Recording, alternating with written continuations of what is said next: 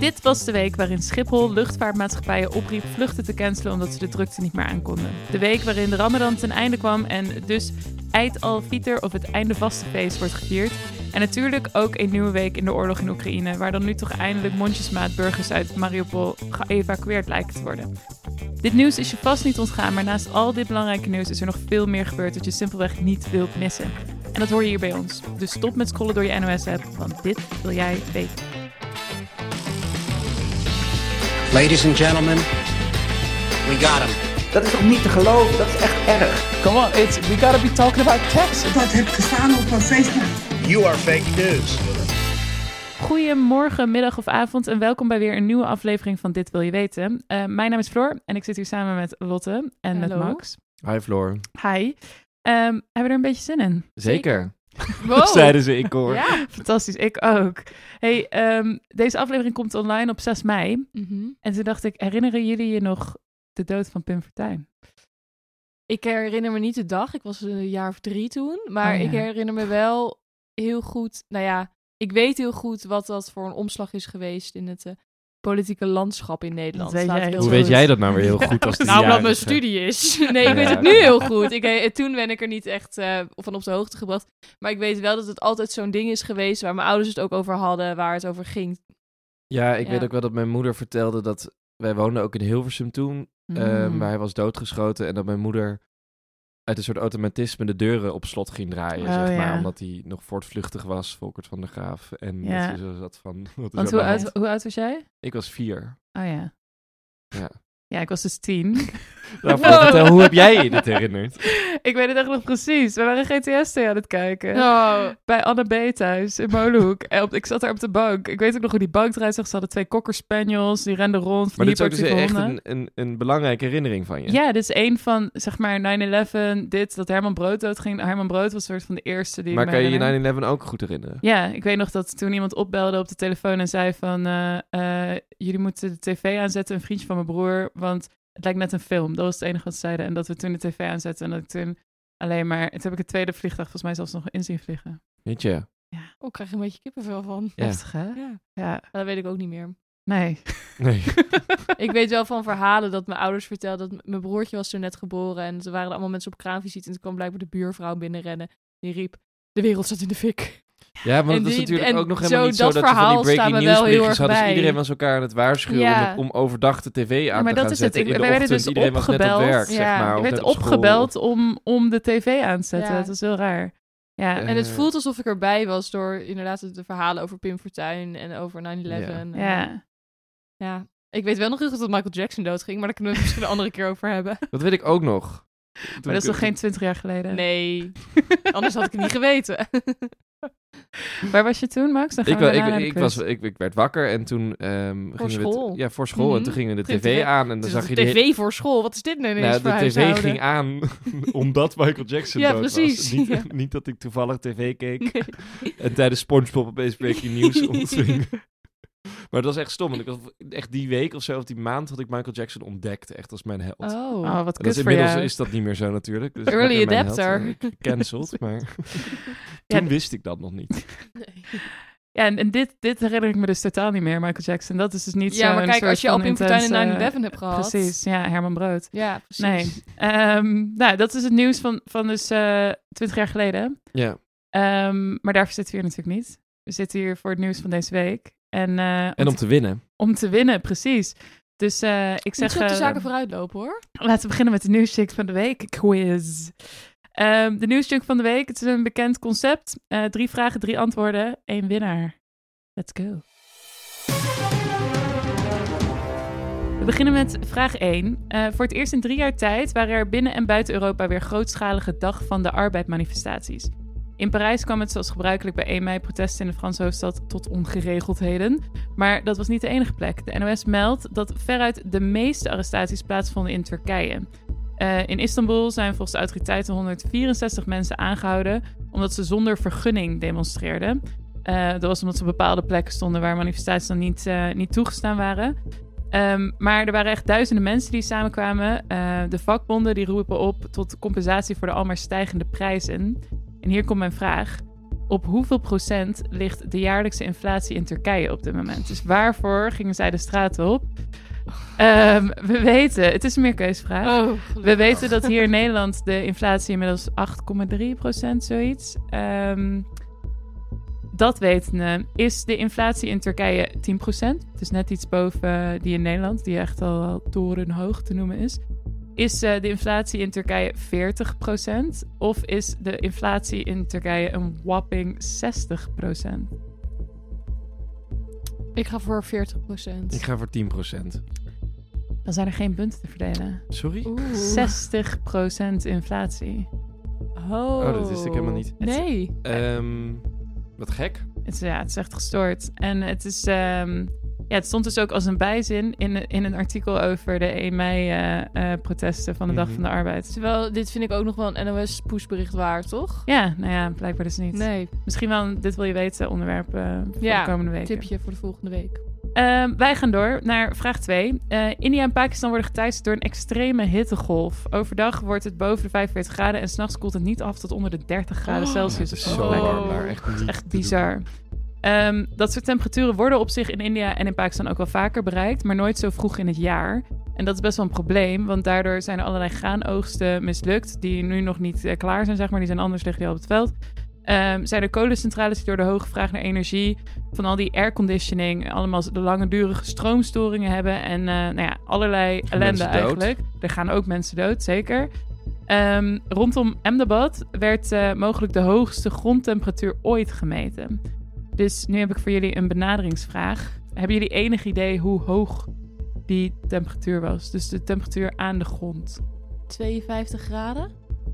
Ik zeg 62. Dan gaan de punten naar Max. Het was namelijk 65 graden Celsius. Echt gestoord. Ja, deze had en dan ik ook kan wel, ik op Zandvoort soms in de zomer ergens niet eens, in een tweet voorbij zien komen. Kijk, dat is maar dat is nieuwsjunkwaarde. Ja, want is ik ook zie wel het dat gewoon... Dan verdien je de punten, ja. Het is niet allemaal heel erg leuk nieuws vandaag met hittegolven en met zieke inflatie. Maar deze laatste vraag die brengt er misschien wel wat verandering in. We gaan naar California. Een vreemde gewaarwording daar. Ja. Er was namelijk een gezin en dat hoorde al lange tijd de slaapgeluiden, gesnurk en gerommel onder het huis. Oh my god. Hoe is dit een leuk verhaal? Nou, dat werd alsof ze het soort van inbeelden. Want de buren die hadden er helemaal geen last van. Dus ze zeiden van, ja, jullie zeggen maar wat. Dit is echt mijn allergrootste nachtmerrie. Dat niemand je dan ook gelooft. Nee. Deze week kwam het gezin erachter wat er aan de hand was. Dus ik heb een open vraag voor jullie. Wat was er aan de hand? Er was een geluidsboxje neergelegd. En daar had de buurjongen mee verbonden. En die heeft dit afgespeeld als een soort prank. Ik denk dat er een soort leiding liep van de slaapkamer van de buren onder het huis door. Een soort gang of een soort geluidstunnel, waardoor als de buren gingen slapen, als dat een hun soort geluid bekertje met een te horen was. touwtje. Daarom hadden maar één kant er last van. Dus als er een soort lege leiding of zo waar dat geluid doorheen kwam. Ja, ik heb ooit een huisgenoot gehad die deze theorie had over waarom die ons zo goed hoorde. Marco, als je luistert, was bullshit. Dat zeggen heel veel buren. Ja, ik had ook, vrienden wonen ook in zo'n huis waar dan de bovenburen van 4 hoog gingen klagen terwijl het op de begaande grond was. Precies. Nou, goed. Zo werkt dat niet, maar blijkbaar wel, want... Wel bij dit gezin in California, nee helaas. En het was ook geen boxje met de Nou, daar was je er al dichterbij. Want wat is een raccoon in het Nederlands? Een wasbeer. En als je die was weghaalt, dan heb je... Een beer. Beren. En niet 1, 5 beren. Ze kwamen deze week, zagen ze opeens een grote bruine beer onder hun huis uitkomen. Bruin of zwart, weet ik niet helemaal zeker. Disclaimer. Maar die kwam uit de kruipruimte. Die had dus gewoon de winterslaap gehouden in de kruipruimte. Wow. En dat deed zij niet alleen. Ze had ook 3 jongen en 1 aangenomen jong meegenomen in de kruipruimte. En die hebben daar met z'n allen dus winterslaap gehouden. Dat is wel heel lief. Maar ook wel heel heftig. Dan liggen er gewoon beren onder maar toch denk ik ook huis. als gezin als ik een kruipruimte zou hebben en ik hoor gesneur onder mijn huis vandaan komen, toch denken, ligt daar iemand? Ja, toch? ja. Maar dat hebben ze niet gecheckt. Ja, of een beer. Nee, want de buren hoorden het niet. Ja, ik weet niet wat er precies... Maar goed, het Ja, was de goed. moeder Ik weer verdenk nog geen steeds de punten. Ja, ik ook. Dat is een betere theorie. Geen punten voor deze vraag. Wat Nee. betekent dat we met een all-time low 1-0... Ja. Maar toch gefeliciteerd. 0 punten. Terwijl je al best in de buurt zat voor die benaderingsvraag. Ja, dat vind ik, daar krijg je een half punt voor. En ik We zat hebben met de 1,5. inflatie ook best in de buurt. Beter dan jij. Als dit benadering was geweest, had ik dat daar is een punt waar. We voor hadden er een gehad. benaderingvraag Was voor geen moeten maken. benaderingsvraag, Nee. helaas. Ja, was ik misschien ook Nee, niet. ik win dit met trots. Max, gefeliciteerd. Dankjewel, En wat denk je dat je mag doen als prijs? Ik weet het niet. Misschien naar Californië. Nee, je mag beginnen met het volgende onderwerp. Oh.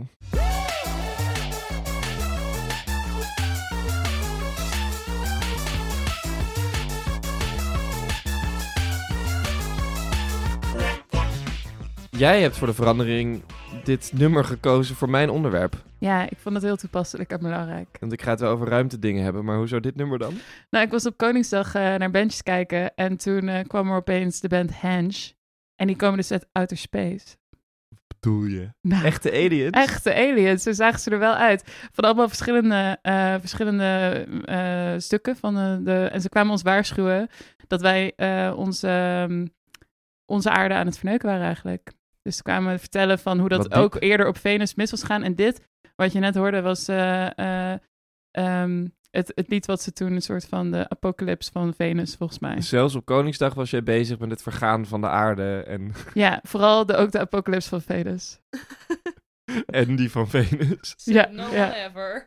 Nee, net als dat we niet weten of er aliens zijn, weten we nog heel veel meer niet in het universum.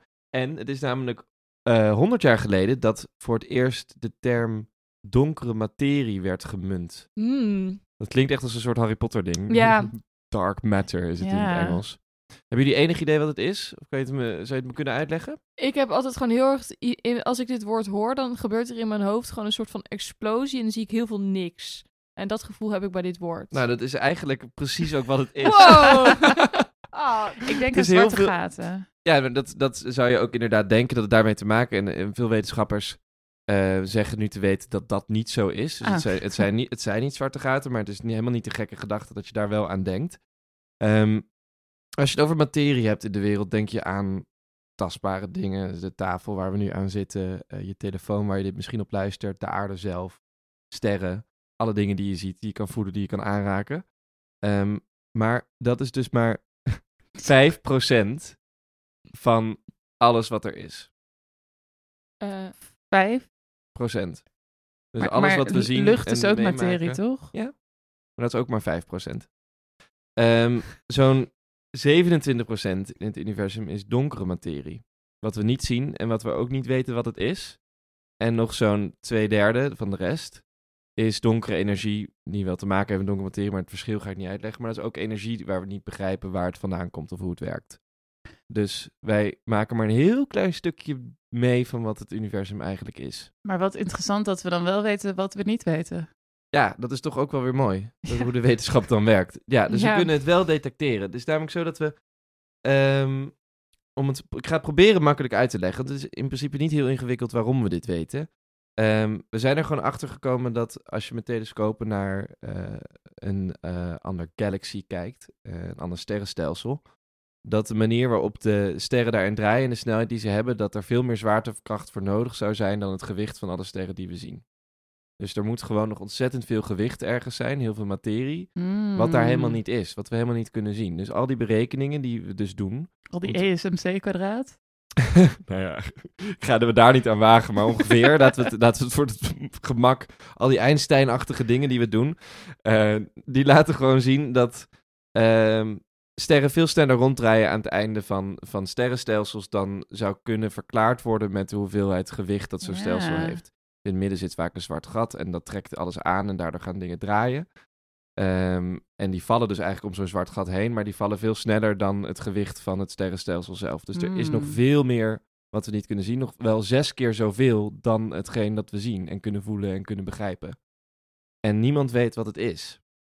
Nou, en die term bestaat dus nu zo'n 100 jaar, maar het is niet zo dat het al 100 jaar bekend is wat het is, maar dat de berekening om dit te kunnen uitvinden, dus met die snelheid van de sterren, is zo'n 100 jaar geleden gedaan door Jacobus Kapitein, een Groningse dat klinkt dichtbij astronoom. Ja, En ik realiseerde me ineens toen in 1922 hij die term bedacht. Ja. Toen bleek dus dat men niet wist dat er meer universum was dan de Melkweg. Zeg maar, de Melkweg waar wij in zitten is ons sterrenstelsel. Dus dat is gewoon een grote groep sterren. Zeg maar het beeld dat je altijd hebt van zo'n... Ja. Maar er zijn nog veel meer sterrenstelsels waar je heen zou kunnen reizen en zo. Maar ze dachten gewoon dat dit het was. Gewoon de sterren die we zien, that's it. En dat het eigenlijk heel klein is, het universum. Gewoon deze groep sterren die we nu zien. Maar inmiddels weten we dat er heel veel... groot, maar ja. Ja, maar dat was eigenlijk alles. En dus hij berekende dit allemaal al lang voordat ze überhaupt wisten dat het universum zo groot was. Dus eigenlijk op het moment dat hij dit berekende... maar het is niet dat hij toen berekende eigenlijk dat er ook nog allemaal andere sterrenstelsels waren, maar dat binnen de scope soort van die hij had, dat er hij van was alles al was bezig wat met we een niet aantal sterren inderdaad aan het meten. En hij begreep niet helemaal waarom dingen gebeurden. Dus hij ontwikkelde een rekenmethode om dit aan te duiden. Maar hij is daar zelf nooit zo ver gekomen om echt te gaan bijna filosoferen dat het dan donkere materie zou moeten zijn of donkere energie. Maar hij heeft het alleen even zo genoemd. Ja, hij heeft het soort van genoemd, dat moet nog worden opgelost. Ja, precies. Ik weet nog niet wat het is. Ja. Oh, het lijkt me heel fijn om dat af en toe te kunnen doen. Dat je gewoon dat dan zo... naar voren schuift. Dit lossen ze over 100 jaar wel op. Future people's problems. Ja. En het serieuze probleem werd eigenlijk pas echt ontdekt in de eind jaren 60. En dat was met een Amerikaanse sterrenkundige, Vera Rubin. En ik vind het ook wel bijzonder dat dus in de eind jaren 60 een vrouw was die eigenlijk de hele soort van deze hele science, deze hele wetenschap heeft opgezet. Die is daar eigenlijk helemaal verantwoordelijk voor. Ja, en die naam ken je niet zo goed eigenlijk. Nee, maar die heeft die berekeningen gedaan over dat de sterrenstelsel aan de randen veel te snel draaien voor de hoeveelheid materie dat er in het sterrenstelsel te zien is. En nog steeds weet echt men dus eigenlijk niet hoe dit werkt. Er zijn ook namelijk wel natuurkundigen, ook een Nederlander trouwens, die er wel beroemd om is, Erik Verlinde. En die zegt, jongens, dit bestaat helemaal niet. Dus we zijn echt met totaal het verkeerde bezig. Die theorieën waar we vanuit werken, die van Einstein en zo, die kloppen gewoon niet. Waardoor onze berekeningen nu laten zien dat er iets is wat er helemaal niet... Nou ja, dat is natuurlijk ook wel een interessante. Daar moest ik ook wel een beetje aan denken toen we er net aan het begin over hadden. Inderdaad, van je doet wel een behoorlijke aanname dat die manier waarop wij de wereld nu snappen, dat ook daadwerkelijk dan helemaal klopt. Ja. En dat er dan 0 onder de streep staat als je alles hebt gedaan. Wat veel natuurkundigen dus denken is dat er dan toch hele kleine subatomische deeltjes zijn die we niet kunnen zien, die we niet kunnen begrijpen, maar die wel gewicht hebben en die dan overal zijn. Wow, ja. Maar dus ik vond het vooral heel gek om te realiseren dat we eigenlijk maar 5% meemaken. En dat er dus nog zo ontzettend veel is wat we ook niet een beetje begrijpen. Ja, en stel nou dat Vera Rubin, dat die er nu... is die er nog? Die is, ik weet het niet. Ja, misschien. Wat zou ze er nu van vinden? Wat is er sinds zij hiermee begon, zeg maar, nog allemaal ontwikkeld? Nou, er is wel heel veel veranderd. En zonder heel technisch te worden, je hebt nu de kwantummechanica. Heb ik wel eens van gehoord, ja. Dat is heel groot, maar dat is echt dus al die subatomische deeltjes. Waar gewone mechanica gaat over grote sterrenstelsels en zwaartekracht en zo. Zijn ze nu heel veel aan het kijken naar wat als je atomen zo ontzettend opsplitst naar iets heel erg kleins, dan doet het universum iets totaal anders dan op grote schaal. En daar zit nog een hele wereld waar nu in wordt gekeken of inderdaad daar de verklaring in te vinden is. Dus dat het helemaal niet de grote Einstein-theorieën zijn, maar juist de kwantum, de allerkleinste theorieën mogelijk, dat in die wereld een soort verklaring ligt. Dus daar wordt nu heel veel aan gewerkt. Ik weet dat ze in Italië ook onder de grond daar een soort hele buizensysteem voor gebouwd hebben om daar een soort van verklaring voor te gaan vinden. Hoe die precies werkt, moet je me niet vragen. Oké, dus dat weten we niet. Maar wat weten we eigenlijk wel? Zijn er dingen waar we wel vanuit kunnen gaan in dit Er zijn denk ik 3 dingen die we weten. Dat er iets is wat we niet zien, is wel duidelijk. Claire, we weten dat we niets weten. Ja, dat weten we. Er is ook iets wat ontzettend veel effect heeft op zwaartekracht. Zoveel dat het zelfs licht weet te buigen. Dus dat kan je ook gewoon allemaal meten. Dus je ziet dat echt gebeuren. Dus er is nog wel iets dat we niet begrijpen wat de zwaartekracht heel erg beïnvloedt. En er is vooral ook als derde een hele hoop ervan vergeleken het speel wat we wel kunnen zien. Epic. Dat weten we dan maar Dus weer. mijn uitleg aan het begin was nog best wel accurate, als ik het nu zo hoor. Wat zei je ook weer? Nou, gewoon een hele grote soort explosie van helemaal niks. Ja. Ja, dat is best wel mooi een eigenlijk. gewoon. Een hele filosofische take hierop. Heel mooi, daar zijn we gewoon weer heel wat terug. Dankjewel, Max. En ook dankjewel, Lotte, voor deze... Ik vond het heerlijk om weer eens een niet soort van conflictachtige oorlogonderwerp te maken. Maar ik weet niet waar ik ontevredener mee eindig met zoiets. Met we weten eigenlijk maar 5%. Of ergens een conflict. We weten dat het helemaal naar de kloot gaat. Ja. Ik denk toch liever 5%. Oké, nou dan gaan we Geeft ook nog wat. Je weet een niet soort hoop wat misschien dat daar alles daar de oplossing. Dat daar de vrede in zit. Ja. We gaan het zien. Die andere 95% is liefde. Precies. Oh jee, dat klinkt wel heel erg moederhard. Goed, ik zou zeggen, snel door naar de Ver van je bed show.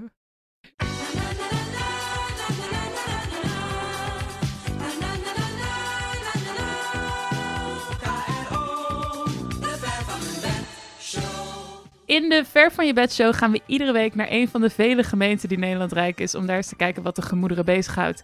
En ook deze week gaan we weer naar een onomstotelijke topper. We gaan namelijk naar... Opmeer! Opmeer! Lang rijden dat het was? Zo, een korte introductie. Opmeer is een dorp en een gemeente in de regio West-Friesland in de Nederlandse provincie Noord-Holland. De gemeente telt iets meer dan 12.000 inwoners, heeft een oppervlakte van ongeveer 40 vierkante kilometers en werkt samen met het internationaal samen met het Zweedse Svedala. Wat ik erg leuk vond was dat er hierbij werd opgemerkt dat er geen sprake was van een officiële stedenband. Oh. Dus, wat? Dat is wel even heel erg belangrijk. Onofficiële. Maar dat vond ik wel weer heel leuk. Want dat getuigt wel van een zekere intrinsieke interesse in elkaar en samenwerken. Het is niet officieel, nee. Nee. Goed, maar we zijn hier natuurlijk voor nieuws uit Opmeer. En ik kan je vertellen, dat is er ook. Er werden afgelopen weken lintjes uitgereikt. Er is een Opmeerder gearresteerd op verdenking van een overval met dodelijke afloop. En er was een doorbraak in de formatie in het gemeentebestuur. Dus er gebeurt echt een hele hoop. Maar daar wil ik het niet over hebben. Ik wil jullie graag vragen, weten jullie hoe een ecstasy-lab ruikt? Chemisch? Ja, zo'n chemisch luchtje. Nou, ik weet dat Willem-Alexander heeft geprobeerd aan wat drugsafval te ruiken, toch? Jij weet meer dan ik. Getracht te ruiken aan drugsafval. Dat is wel mooi om even op te zoeken voor de luisteraars. Een hele fijne foto. Nou ja, dus jullie weten niet. En Willem-Alexander wel. Opmeerders inmiddels ook. Want de afgelopen weken hebben zij in de gemeente Opmeer het winkelend publiek een unieke geurervaring gegeven.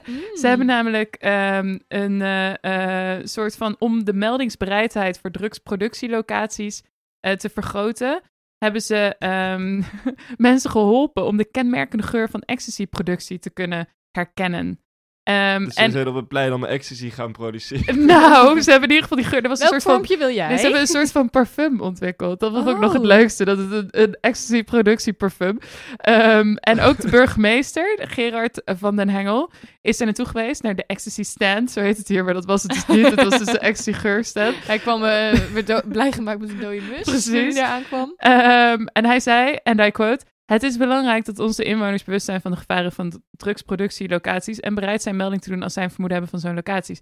Dus daarom staan wij hier vandaag. Het kennismaken van onze inwoners met de specifieke geur van ecstasy-productie draagt hieraan bij en helpt ons bij de aanpak van dit fenomeen. Heb je een vermoeden? Meld het dan."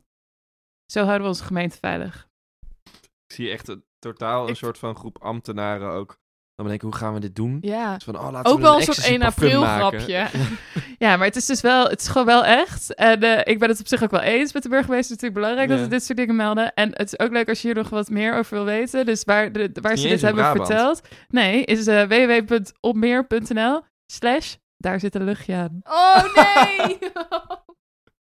Oh, dat vind ik toch het beste stuk van het nieuws. Echt, ik heb hier hem ook hoor. Oh, top. Oké. Nou, Chantal, komt er binnen met het rad. Ja, daar is ze. Ze is even op vakantie geweest. Ja, ze is helemaal bruin. Goed uit. Oké. Nou jongens. We gaan naar Simpelveld. Ik wou net zeggen, we gaan niet naar Ingewikkelde Sloot, maar naar Simpelveld. Het ligt vlak bij de Duitse grens. Oh?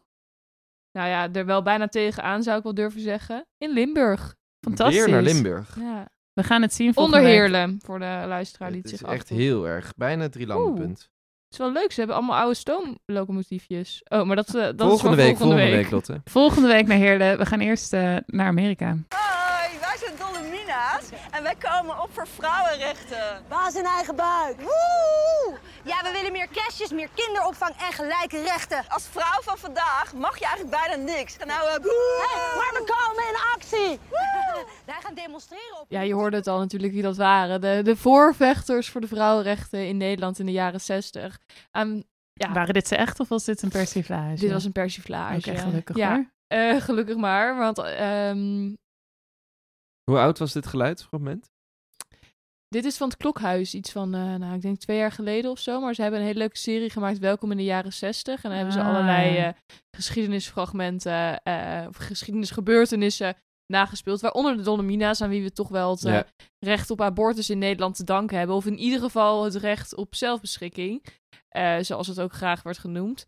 Maar daar komt nu toch wel... ik ben er dit weekend en deze week wel achter gekomen dat we toch iets minder zeker daarvan zijn als beschaving in de wereld. Want afgelopen woensdag werd bekendgemaakt dat onderzoeksplatform Politico in Amerika de hand had weten te leggen op een best wel groot beleidstuk en een soort overdenking van een Amerikaanse rechter uit het Hoge Rechtshof, waarin hij eigenlijk in een stuk of 100 pagina's duidelijk maakte dat hij eigenlijk klaar was met de uitspraak Roe versus Wade uit 1973. En dat is, voor degene die het niet weet, ikzelf was daar ook een van, is eigenlijk de grondlegging van het landelijk recht op abortus in Amerika. Wacht, maar hij was er klaar mee? Ja, hij had eigenlijk zoiets van, dit moeten we niet meer willen. Wauw. Ja, dus in Amerika werkt het zo dat als je in het Hoge Rechtshof zit, dat whatever ze toen daarvoor hebben gedaan, dat als je weer een nieuwe meerderheid hebt, dan kan je weer een interpretatie van de grondwet weer veranderen. Exact. En daar is Roe versus Wade op gebaseerd. Ja, en dat is dus de rechter Samuel Alito, een rechtsconservatieve rechter aangesteld. Wel met het idee dat hij rechtsconservatieve waarden flink er doorheen zou drukken. Ja. En daar zijn ze nu dus in Amerika ook flink... aardig op weg. Flink mooi op weg en echt goed wakker geschud door de papers die vandaag bekend werden gemaakt. Ja, want je zegt deze papers die vandaag bekend werden, waar is dat dan uitgelekt? Hoe moet ik dat zo zien? Ze zijn... in 2018 was een rechtszaak in Mississippi waar de staat Mississippi een rechtszaak had tegen een abortuskliniek, omdat de staat eigenlijk wilde dat abortus na 15 weken niet meer zou mogen. En dat heeft toen de abortuskliniek heeft dat gewonnen. Dus de staat werd eigenlijk gezegd van, wat jullie zeggen, jammer, maar op basis van Roe versus Wade en ook op basis van Planned Parenthood versus Casey uit 1992, die zei dat eigenlijk ook. Dus daar werd die rechtspraak nog eens mee bevestigd. En toen is de staat Mississippi in hoger beroep gegaan, heeft weer de abortuskliniek gewonnen. En nu ligt de zaak bij het Hoge Rechtshof. En moeten die zaak is in december voorgekomen. En in juli mogen dan de rechters hier een uitspraak over doen. En hier in dit stuk heeft deze rechter in ieder geval al laten blijken hoe de conservatieve rechters hierover denken. Ja, en als ik het zo hoor, dan is dat dus vooral eerder. Het klinkt niet als een per se een heel, hoe naar dat ook is, een heel verrassend standpunt van deze man. Nee, van deze man zeker niet. Ook toen Trump werd gekozen, heeft hij ook heel duidelijk gemaakt, ik beloof dat Roe versus Wade de prullenbak in gaat. Dus toen heeft Trump al eigenlijk aangekondigd, als er één ding is waar ik voor ga zorgen, is dat ik de juiste rechters, want in Amerika mag de president een rechter aanstellen, dat daar de juiste rechter gaat zitten die ervoor zorgt dat die abortus wetgeving de prullenbak in gaat. Want wat het eigenlijk betekent is dat nu in Amerika mogen staten er in principe zelf invulling aan geven hoe het recht op abortus eruit ziet. Ja. Als het maar nog steeds gemakkelijk is voor vrouwen om de zorg te krijgen die ze nodig hebben. En dat ze ook recht hebben om zelf een keuze te maken of zij abortus krijgen, ja of nee. Het laat ook echt wel veel verschillende dingen die mis zijn in Amerika zien. Hè? Heel dus je erg, ziet hier hoeveel macht een president heeft. En dat is dus vaak wordt ook wel gezegd dat eigenlijk dat Hoge Rechtshof is eigenlijk het machtigste wat een president kan doen. Als je een beetje geluk hebt, overlijden er 3. Ja, precies. En kan je voor de komende decennia bepalen hoe de grondwet wordt geïnterpreteerd. Ja. En dat is eigenlijk nog veel meer effect wat je dan hebt dan 1 keer president zijn. Ja, klopt. En nu is het natuurlijk zo dat het is heel lang gematigd of links, progressief in ieder geval probeer ik te zeggen eigenlijk. gerechtshof geweest. En dat is nu, sinds Trump is dat omgedraaid. Ja. Biden heeft dan wel nu iemand weer aangesteld, maar die verving iemand anders die ook al progressief was. Dus dat verandert dan niet zoveel. Nee. Want in de tijd van Trump zijn er dan meerdere overleden ook. En eentje is volgens mij gestopt. Je had ook Kavanaugh RGB. toen. En dat was die Kavanaugh hearings waren dat omdat hij werd beticht van seksueel misbruik in zijn studietijd. En daar waren toen die hele lange interviews over. Die had je. En daarna nog één ander, geloof ik. En wat het ook laat zien is het macht van die staten dat er gewoon is. Dus hoe moeilijk het is om vanuit de federale overheid iets bijna een soort van simpels als een wet over abortus door te drukken. Mm-hmm. Ik geloof ook dat als Roe versus Wade eindigt dat iets van de helft van de staten gewoon geen abortus meer gaan hebben. Ik wou net gaan zeggen van wat zou dit dan betekenen voor die verschillende staten? Ja, en verwachten we dat daar dan... Republikeins Amerika, het midden, de Midwest, zeg maar. En heel veel staten daar kan het eigenlijk gewoon niet meer. Nee. Hey, en je zei net van eigenlijk is dit een soort van uitgelekt wat er anders in juli besloten zou worden. Het feit dat dit nu is uitgelekt, dus het is niet per se dat de mening heel verrassend is. Zit de ophef dan in het feit dat we het nu al weten? Of verwacht je dat het anders gaat zijn hoe het nu uitwerkt dan wanneer dat in juli naar voren was gekomen? Ik denk dat de ophef enerzijds zit is dat die rechter zich zo expliciet uitspreekt tegen dat fundament van die Roe versus Wade uitspraak. En dat zo inherent is aan de zelfbeschikkingsrecht van vrouwen en van personen die een keuze moeten maken over abortus. Ik denk dat het daar heel erg in zit, dat hij het zo direct aanvalt. Ja. En aan de andere kant dat het ook...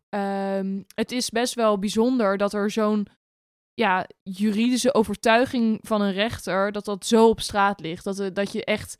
Anders zie je misschien alleen zijn stemming of zie je alleen zijn overtuiging. Ja. Maar dat dit zo in details, wat zei ik, 100 aantal bladzijden daarover gaan. En dat iedereen daar zo mee kan meelezen wat zijn politieke mening hierover is. Dat hij in 100 bladzijden vertelt dat hij er klaar mee is. Dat hij er klaar mee is, dat vrouwen niet meer zelf mogen beslissen wat ze met een baar moeten doen. En veel verwachten het wel, waren er bang voor. Maar het is altijd nog de vraag, als je zo'n rechter aanstelt in Amerika, weet je nooit helemaal wat er gebeurt op het moment dat hij ook echt in de court zit. Ja. Het is namelijk ook zo dat soms zit je daar voor decennia en je ziet ook dat die van die rechters ook veranderen hoe langer ze daar zitten. Dus progressiever worden of toch anders zijn gaan kijken. Want ze zitten achter gesloten deuren wel ook de hele dag in debat met elkaar, zeg maar. Ja, precies. Dus ze overtuigen dus ook je weet elkaar. nooit, als president heb je nooit totale macht over wat iemand gaat zeggen, zeg maar. Nee. En hoe rechts iemand... En ze mogen ook niet aan een president beloftes doen. Dus als hij een interview doet met Trump van wil jij mijn hoogrechter worden? Dan mogen ze niet zeggen ja, want dan zou ik Roe versus Wade. Dat mogen ze nooit expliciet uitspreken. Dat is natuurlijk gewoon totale inmenging dan. Hey, en verwachten jullie dat dit is het feit dat dit nu is uitgelekt, zeg maar, slecht nieuws, goed nieuws of neutraal nieuws voor degene die abortus wel... Het is... aan de ene kant zie je dat heel veel mensenrechten- en vrouwenrechtenorganisaties hierop reageren. En ook wereldwijd er echt flink veel aandacht voor is. Wat misschien als deze zaak gewoon was gebeurd, misschien wel minder was geweest. Omdat dat uitlekken wel echt een zwaarte heeft. Maar aan de andere kant laat het ook een bepaalde schaamte en angstcultuur zien om abortus heen. Dat dus de angst bestaat dat het misschien weer wordt afgestraft. Dat het echt weer zoiets eraan hangt van... we zijn ervoor of we zijn tegen. Terwijl het eigenlijk gezien moet worden gewoon als een mensenrecht en een zelfbeschikkingsrecht. En wat ook weer brengt voor mensen die nu die keuze moeten maken, die misschien in een staat wonen waar het op een gegeven moment afgeschaft gaat worden, waar ze misschien bang voor zijn.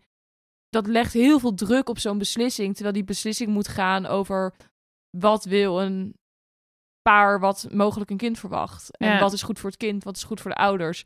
En niet over wat is de politieke sfeer die in mijn staat hangt. Dus ik denk dat het in die zin ook de discussie bemoeilijkt.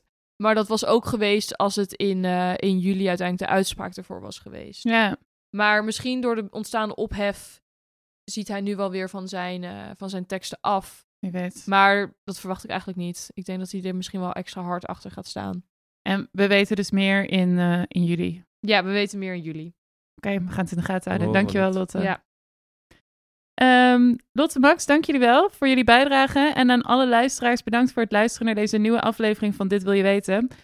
Vond je het leuk? Vond je ons leuk? Vond je onze onderwerpen leuk? Vond je ons leuk? Vergeet je dan niet te abonneren. Ons te volgen op Instagram. En de podcast ook door te sturen. Of zoals Lotte zegt, Instagram. Op de wifi.